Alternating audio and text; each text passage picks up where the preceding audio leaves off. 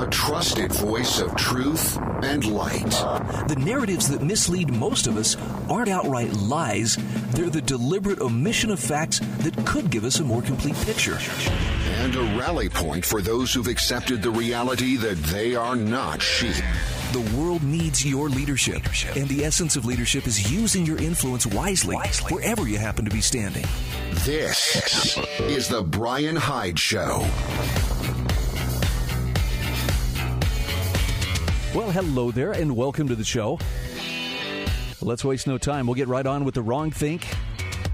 Our program brought to you in part today by Monticello College, also hslammo.com and Pure Light LED light bulbs. I have thoughtfully included links to all of these sponsors in the show notes. You can access them at the bryanhydeshow.com. These are show notes for April 15th. April 15th? Oh, sorry. It's tax day, or it's supposed to be. You know, this is the only time, well, except for maybe last year, when I'm actually feeling slightly grateful for COVID. Because last year they pushed the tax filing deadline back, and they did it again this year. And I'm not saying I'm a procrastinator, but I'm saying that it doesn't get less complicated as time goes on. And I'm not really enjoying figuring out exactly how much I owe Uncle Sugar. I can tell you this, most of that stimmy that found its way into my pocket or into my mailbox is going to be going right back to Uncle Sam to keep Uncle Sam off my back for the money I legitimately made on my own. I'm sorry, it sounds like I'm complaining. Okay, I am. I just hope I'm complaining with a purpose that, yeah, I'm not the biggest fan of tax day. However, we're going to look on the bright side as we start out here, and I want to share with you some thoughts from J.D. Tusil, writing for Reason.com. It's titled, Enjoy Tax Day 2021, They Just Get Worse From Here. Now, I'm not trying to make you feel bad, but I think he's got a good take. He's got a good grasp of reality, and it's something that we need to pay attention to. We need to acknowledge, because somebody's going to have to deal with it at some point. Tax hikes and a growing debt guarantee shared pain in a hobbled economy.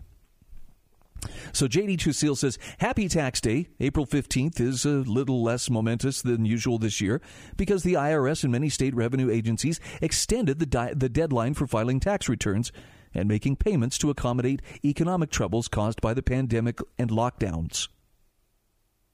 Still, those of us accustomed to the usual date can't help but dread the coming of mid-April. And this year, that dread is even more appropriate if you recognize that taxation is theft and anticipate rougher muggings than usual in the years to come, courtesy of the Biden administration's ambitious tax proposals. Jim Tankersley and Emily Cochran for the New York Times noted Democrats have spent the last several years clamoring to raise taxes on corporations and the rich. Now, under President Biden, they have a shot at ushering in the largest federal tax increase since 1942. Oh, no, they say it like that's a good thing. Now, J.D. Tusil says such a dramatically large tax increase is impressive, but what's even more impressive is that it still isn't enough to cover President Joe Biden's spending plans. Aides suggest his proposals might not be entirely paid for, with some one-time spending increases offset by increased federal borrowing. In fact, the largest federal tax increase since 1942 is sufficient to cover just a small part of the trillions of dollars in spending already passed and under consideration by the federal government.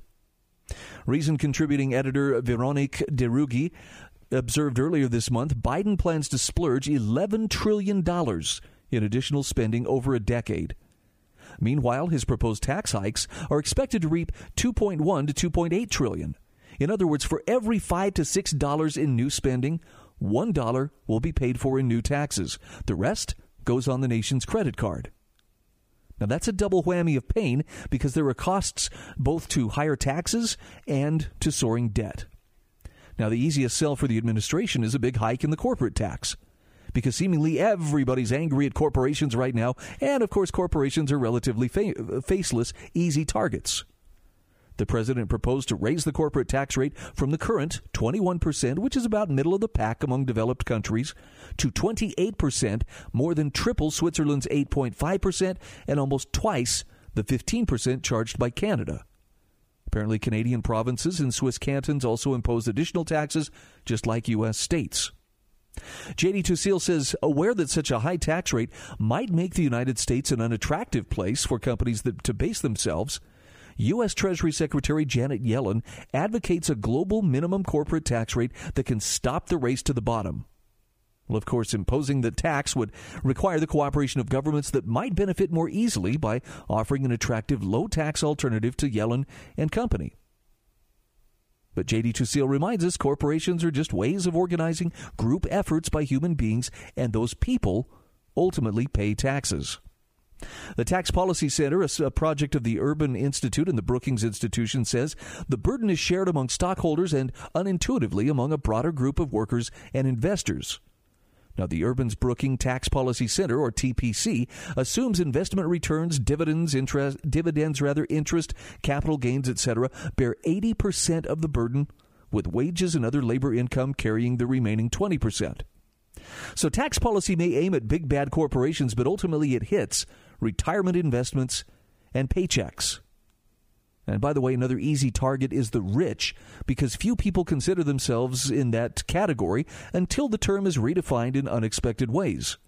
And what it means at the moment isn't clear, because Biden says, well, his plan won't raise a penny tax on a family making less than $400,000 a year. While Jen Psaki, his press secretary, insists the proposal will not raise taxes on any individual or family under the cutoff, which isn't the same thing. Even if most Americans ultimately make less than the magic threshold, a lot more people are in for rougher future muggings from higher income taxes. And even lower income individuals and families will suffer from an economy depressed by higher spending, soaring taxes, growing debt. I mean, it doesn't really sound like the most stable situation, does it? By the way, the Congressional Budget Office, or CBO, warned last month of the consequences of higher taxes to finance increased government expenditures. It said the general finding is that increasing taxes leads to lower GDP and personal consumption. After 10 years, the level of GDP by 2030 is between 3 and 10% lower than it would be without the increase in expenditures and revenues. Now, the CBO also warned that revenues collected by the federal government from hikes across 3 possible tax policies affecting income and capital will shrink without adjustment because people will work less, reduce investments, and even leave the labor force in response to the government's increased take. To maintain deficit neutrality, tax rates for all 3 tax policies must rise over time to offset behavioral responses that result in smaller tax bases. The harder they squeeze us, the more people slip through their fingers. Totally makes sense. Now, those continuing deficits, remember that even the largest federal tax increase since 1942 isn't enough to cover spending plans. Those deficits will add on to a debt that's been accumulating for a federal government that hasn't balanced a budget in 20 years. Even before the spending spree of the past year, federal debt was expected to hit 98% of GDP in 2030. Debt at that level would, quote, dampen economic output, and servicing it would inevitably reduce the income of U.S. households. That's according to the Congressional Budget Office. Debt will now be much higher as a share of GDP as a result of trillions of dollars in additional spending, with all of the pain that implies. And that pain from the growing national debt will add on to the pain of soaring taxes that are insufficient to offset that debt. It all adds up to a shared experience that just might live up to Biden's call for uniting our nation. Misery loves company, after all. J.D. Tusil says, so happy tax day. Get what enjoyment you can from this year's events, because the muggings to come will be a lot rougher. I'm sorry. On the one hand, I just have to laugh. I think he has a great way of expressing himself. I think he's actually dead on here. I think he's telling the truth. Okay, so it's not such good news. Kind of sucks. Government wants even more of whatever happiness comes into your life. You know, there's a part in there, too, that really makes me stop and wonder, because this has crossed my mind. Would I be willing to make less in order to keep government from getting, quote, unquote, its fair share? You're darn right I would.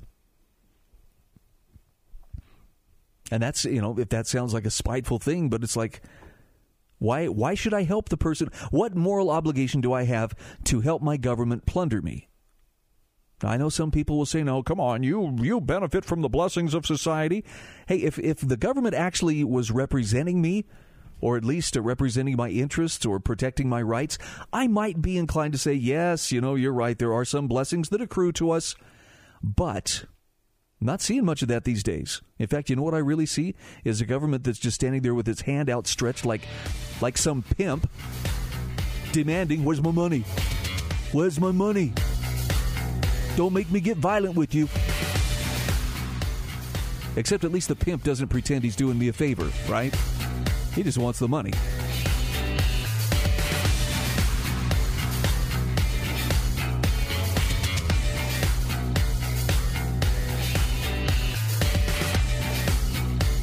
This is the Bryan Hyde Show.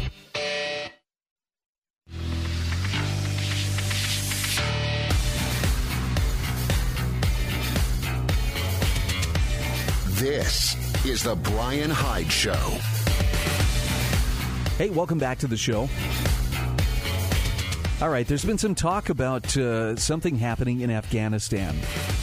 And it's interesting to watch the media as well as some of the political talking heads engage in the kind of mental gymnastics that I guess are intended to convince the rest of us that, hey, this was a good thing. The fact that we've had troops in there for the last 20 years. I know it'll be 20 years, I think, come this October.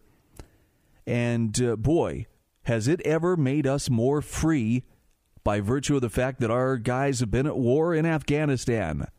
I'm sorry if that sounds really insensitive and cynical, but really, if you've been paying attention, we're not more free here at home just because they have been over there. In fact, we have been fed a big whopper on Afghanistan. And it's crazy to hear, the talk about, well, we can't tell the enemy when we're going to pull out of there. They still act like they, being the foreign policy establishment, Washington, D.C., Foggy Bottom, whatever, the State Department, they want to maintain the illusion that, oh, yes, we can win this. We're going to win this. But you don't win what was going on in Afghanistan. You know why? Because it was never a war. And this isn't just the strict construction constitutionalist in me coming out here. I mean, it'd be nice if it was a declared war, but truth be told, the last declared war that we fought was back in the 1940s. Coincidentally, that is the last war that actually was fought to a decisive finish and not left as some open-ended police action. Maybe we have troops there, maybe we don't. Well, can we send in some private contractors and take care of things that way?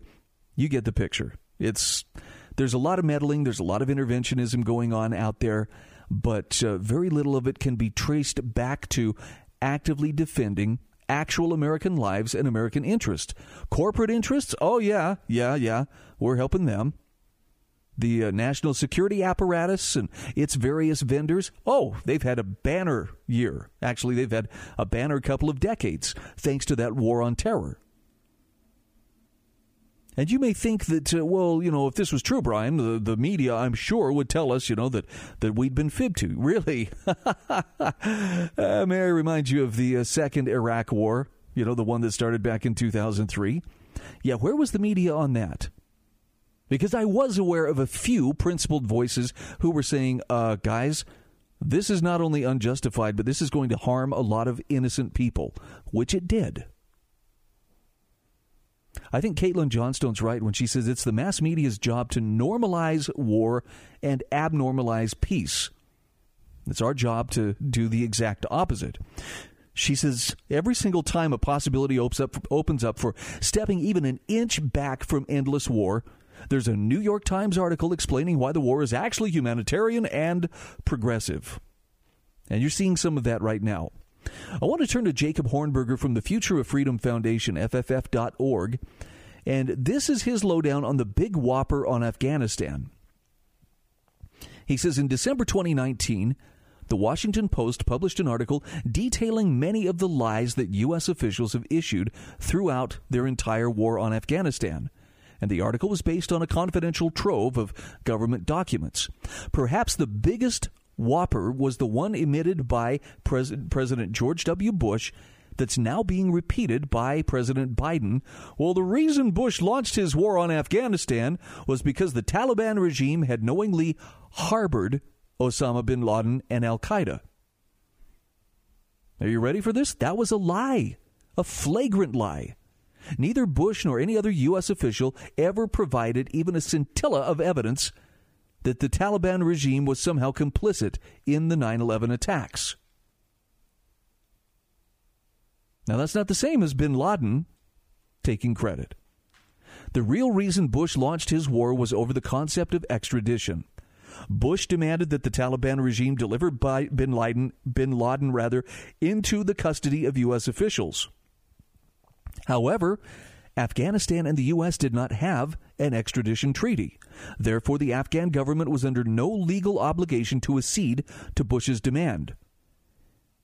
In fact, I believe they said, show us the proof before we talk about handing him over to you. And even then, the Taliban regime said, look, we're willing to deliver bin Laden to a neutral third-party nation for trial. That's because it feared with some justification that bin Laden would end up in the clutches of the U.S. national security establishment, where he would be subjected to torture, indefinite detention, assassination, extrajudicial execution, or just a kangaroo military tribunal. The only condition that the Taliban imposed for doing this was that the U.S. provide evidence of bin Laden's guilt, much as it would be required to do in a regular extradition proceeding. Well, you know the rest. President Bush declined to do that.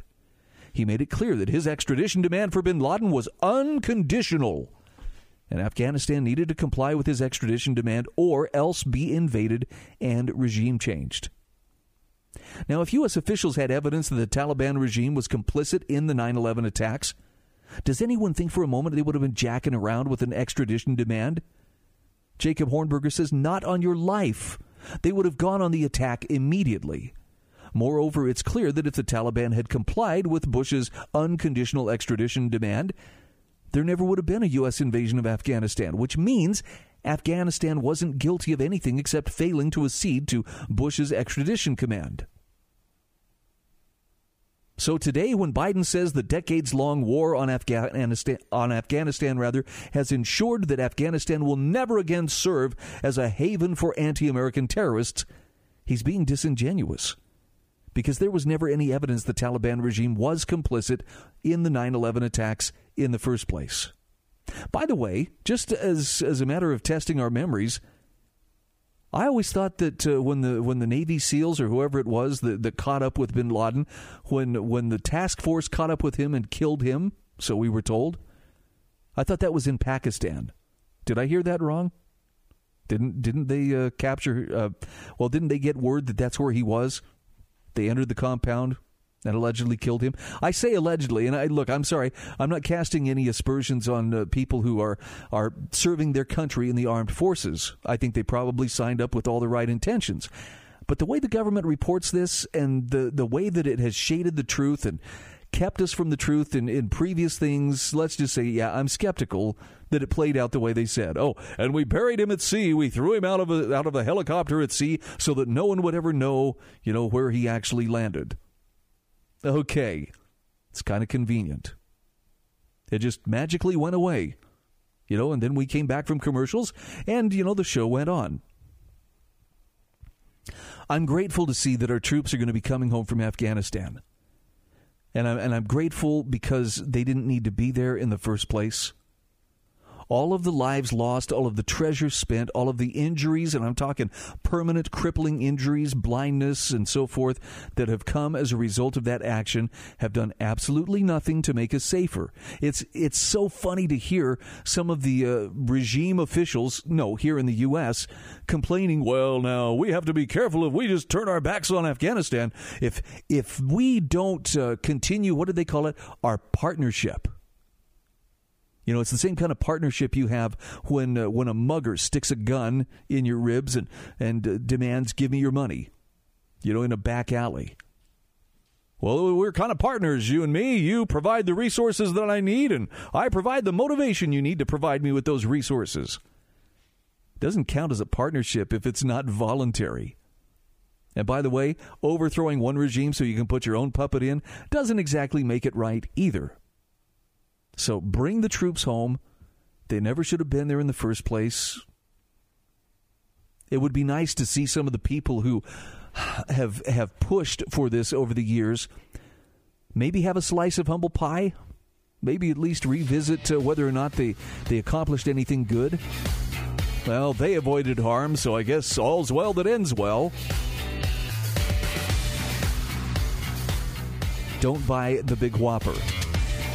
I'll have a link to Hornberger's article in the show notes. We'll be back right after this.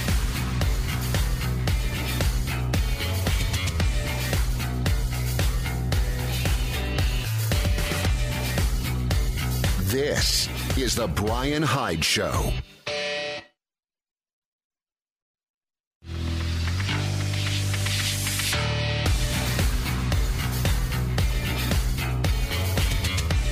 This is the Bryan Hyde Show.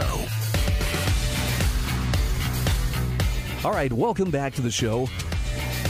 I've really been concerned for the last couple of days that I'm kind of on a complaining jag. And if that's the case, can I just apologize? My goal is not to bring you down, nor is it just to, oh, good, you made it. Pull up a chair and I'll vent my spleen for you. I've had some stuff that's kind of been weighing on me, and so I feel a little bit out of sorts. And if that comes across as, boy, he is really complaining today, it's only because I seem to be taking things kind of seriously. I promise I'll be back to my frivolous, fun-loving self in short order. But in the meantime, I want to talk about something that I've been observing for a bit, and that is the use of the word sedition. Had a particularly nasty activist a few years ago who used to dog ranchers like Cliven Bundy and Lavoy Finicum, among others. And every meeting that he went to where they talked about how can we assert our rights in the face of a government bureaucracy that is doing everything it can to put us out of business, his answer was always, there will be blood. You are guilty of sedition. In fact, one time he made such a fool of himself in trying to insert himself into a meeting that they actually had to dismiss the meeting. The police were called because he wouldn't let it go. They dismissed the meeting. Everybody left the meeting room, and then the police officer stood at the door and said, all those who have been invited may now enter the room, and asked each person on their way in, were you invited? Were you invited? When they got to our little activist, guess who wasn't invited? Guess who wasn't admitted to the meeting? And boy, the cries of sedition began anew. Well, I'm seeing those same kinds of accusations being posed about not ranchers who are bucking the BLM over range issues or being, put out of business. Instead, I'm starting to see this being applied to anyone who questions what the dominant narrative is. And it could be politically, it could be along health lines. I mean, frankly, there are people who look at the non-masked or the people who refuse to abide by various lockdown orders as if they're being seditious. And you got to understand, that's a very serious accusation. I believe sedition is one of those things that carries a death penalty. I found an article here from the American Institute for Economic Research. This was written by Joachim Buch. Is opposing lockdowns seditious? If somebody had asked us this question 15 months ago, we would have said, what? Shut up. Take your medicine and stop, reading into things. Nowadays, though, it's a little more tricky to answer, isn't it? In fact, I would wager a lot of us would say, I don't know. Depends on how whoever's in power, is feeling today. Joachim Buch says the pandemic has revealed and re-exposed many fault lines in our societies. On the topic of government power, on lopsided risk assessments, on the religious awakening of secular society, on whether strangers are a source of inspiration and cooperation or a lethal threat, and on science and science communication. Now, he says many things were broken before we doubled down with heavy government powers on what we may or may not do. The education system at many levels, climate activists overdoing it, climate deniers speaking untruths, the woke invasion and its obsession with race and gender, the nativist backlash and its obsession with race and culture, cosmopolitans and immigrants, nationalists and xenophobes. a heavy national debt, a bloated federal government, an activist central bank, health care costs running berserk, overdoses and deaths of despair. You get the picture. Plenty of things to disagree about. What matters is that even before the pandemic, many of the disagreements about what we should do about these issues, if anything at all, took on quasi-religious status. None of these were helped by taking away the things that most people cherish and live for. Our freedoms to move about or, live our lives as we see fit. Well, he says we're paying for it dearly and will for a long time to come. By speaking up against the lockdowns, government overreach, mask mandates, and other topics that became both controversial and inflammatory, the American Institute for Economic Research made ourselves a target of a certain kind of outrage. Now, this is Joachim Buch writing. He says all public outlets and individual journalists know the type much too well. Here's an extract from a fan email we recently received, and much too vulgar to print in its entirety. Quote, all Republicans are seditious traitors to America and should be ostracized from polite society. Well, that's not so bad. I hope you get all the curb stomping and exile that you so desperately deserve. Okay, that's getting worse. Our country would be better off. Eat manure. Wow. Somebody's a recent Dale Carnegie graduate, right? Let's call our foul-mouthed correspondent Mr. C for combative calamity, perhaps. Joachim Buch says, I bring up Mr. C only for the surprising lessons about peaceful coexistence and a potential future that his email reveals. Even in our darkest hour, we may find some light. He says, the German philosopher Friedrich Nietzsche pronounced God dead in the late 19th century, a prediction the consequences of which we paid for with millions of lives in the 20th. Replacing an impeccable God with an impeccable nation state has an unfortunate tendency to do that.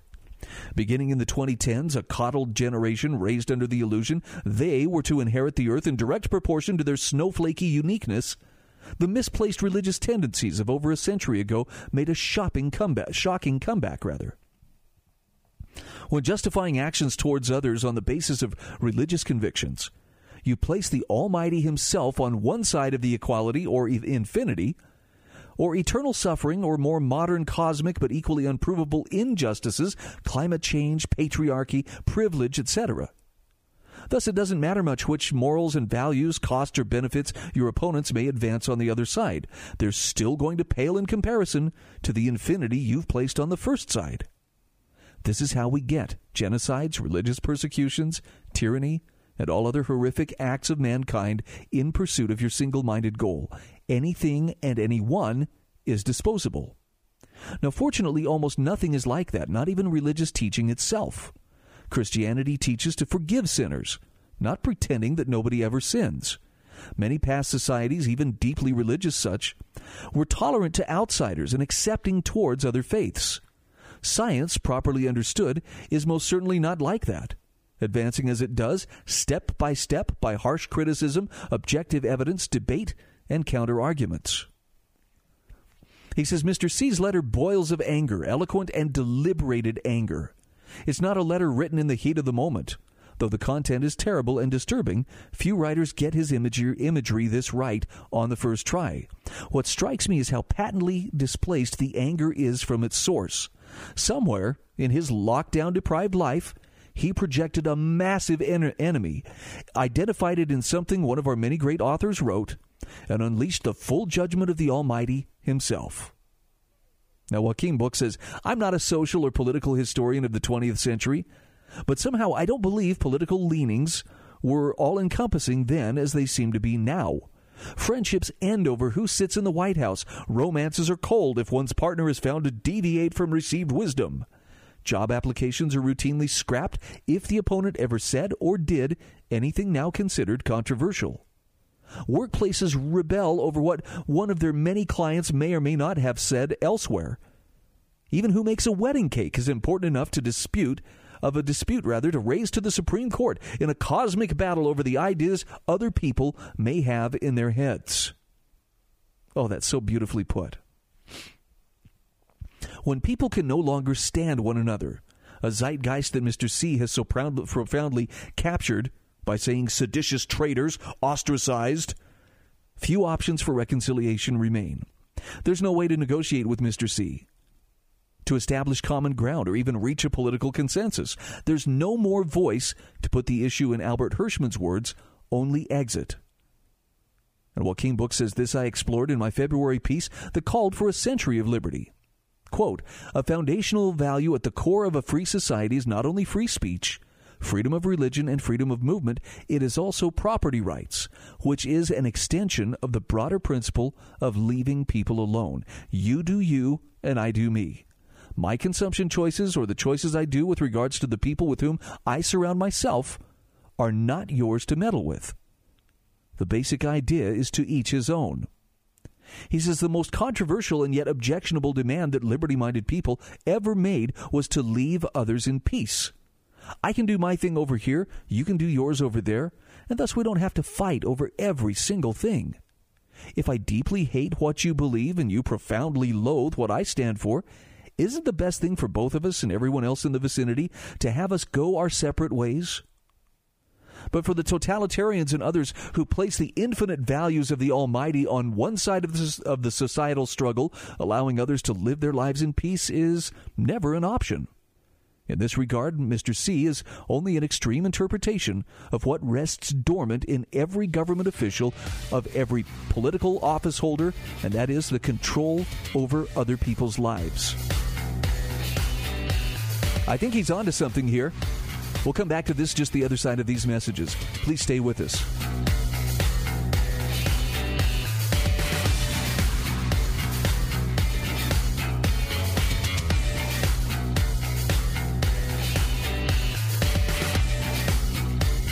This is the Bryan Hyde Show.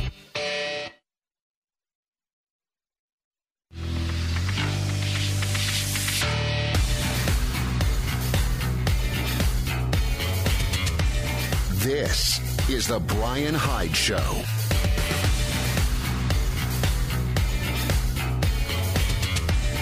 All right, welcome back to the show. Yes, we are talking about sedition. As people who oppose lockdowns, are they guilty of sedition? Because it turns out that's a pretty easy thing to get yourself accused of these days. I mean, dangerous language, but wow, there it is. This piece from Joaquin Book just asks the question, is opposing lockdowns seditious?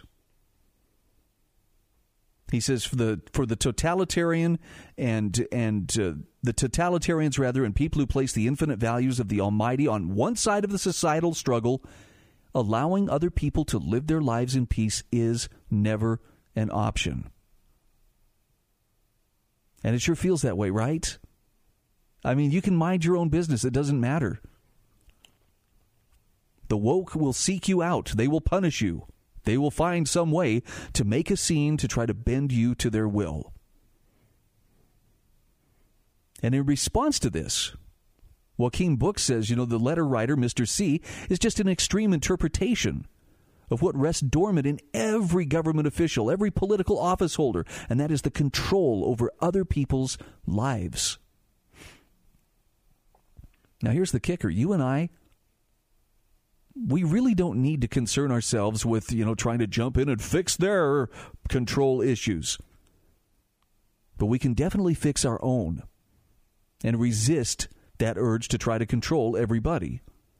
Part of it is going to be learning how to ignore those who want to control you.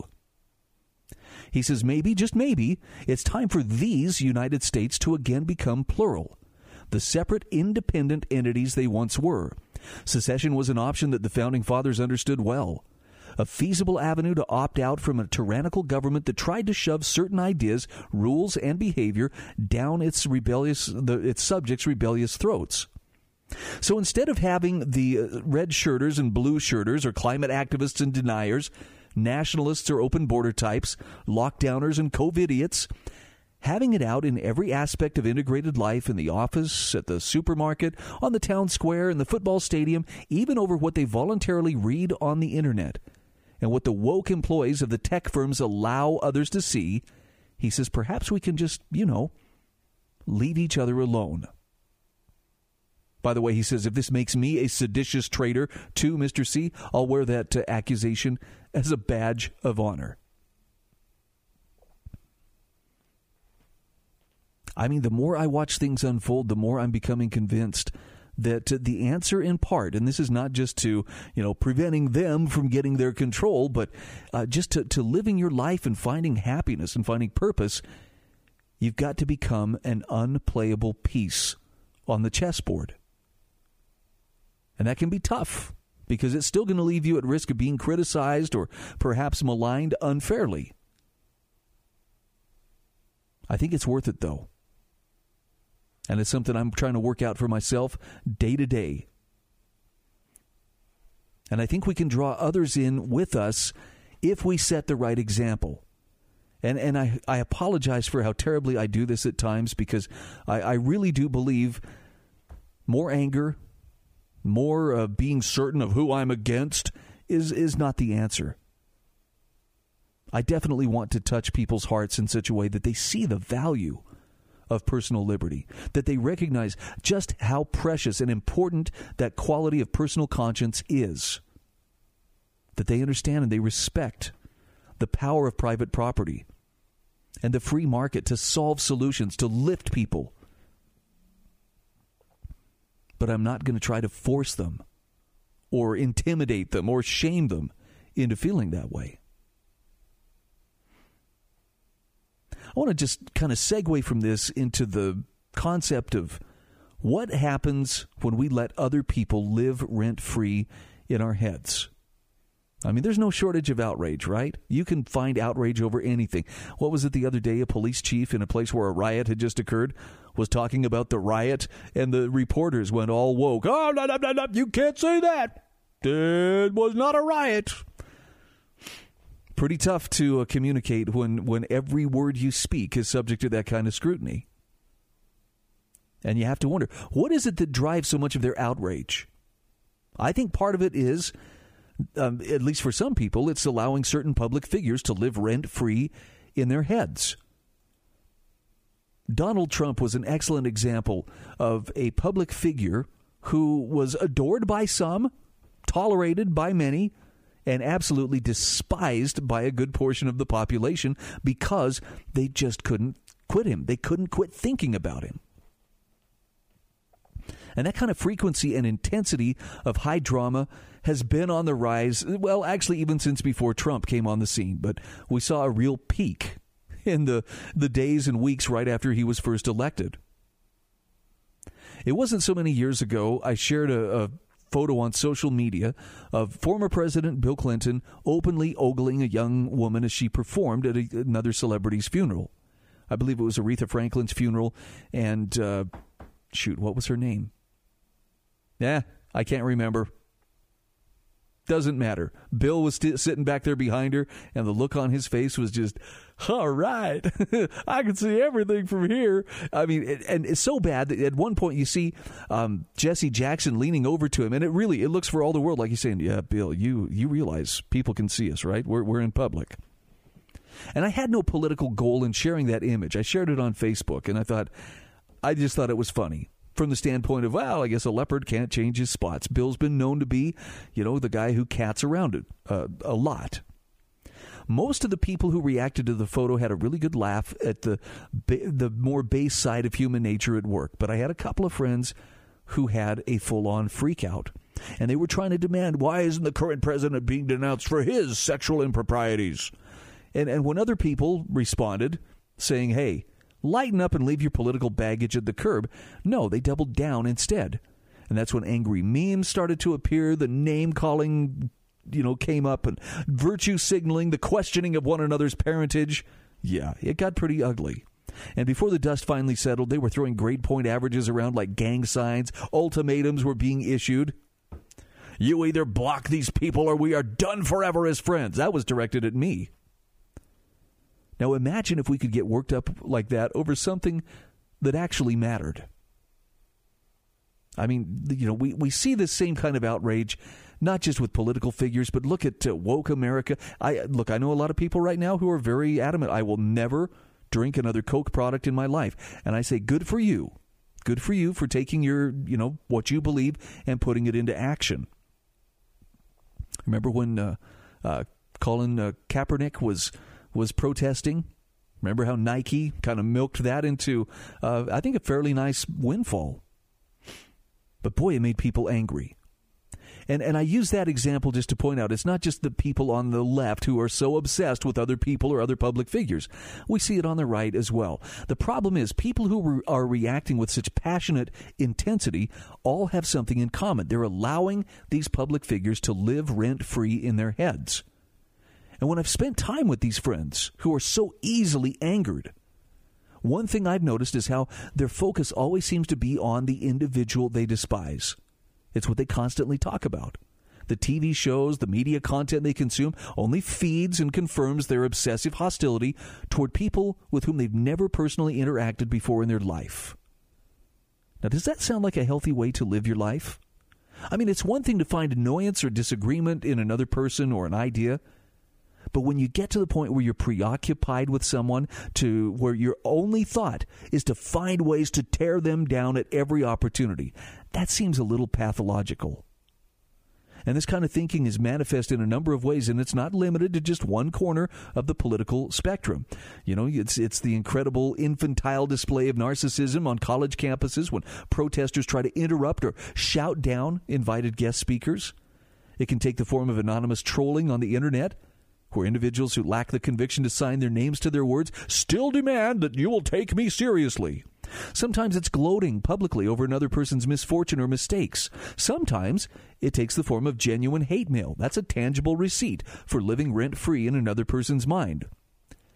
The bigger question is whether that kind of drama changes the world in any way for the better.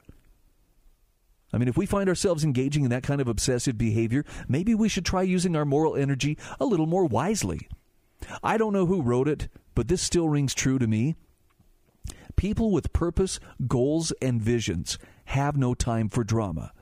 They invest their energy in creativity and focus on living a positive life.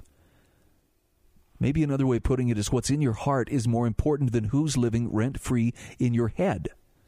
And if you find yourself being defined by who or what you're against, well, maybe you're missing the opportunity to stand for something worthwhile. No accusation there, I'm just saying. There might be a better way. Maybe we should take a look at that.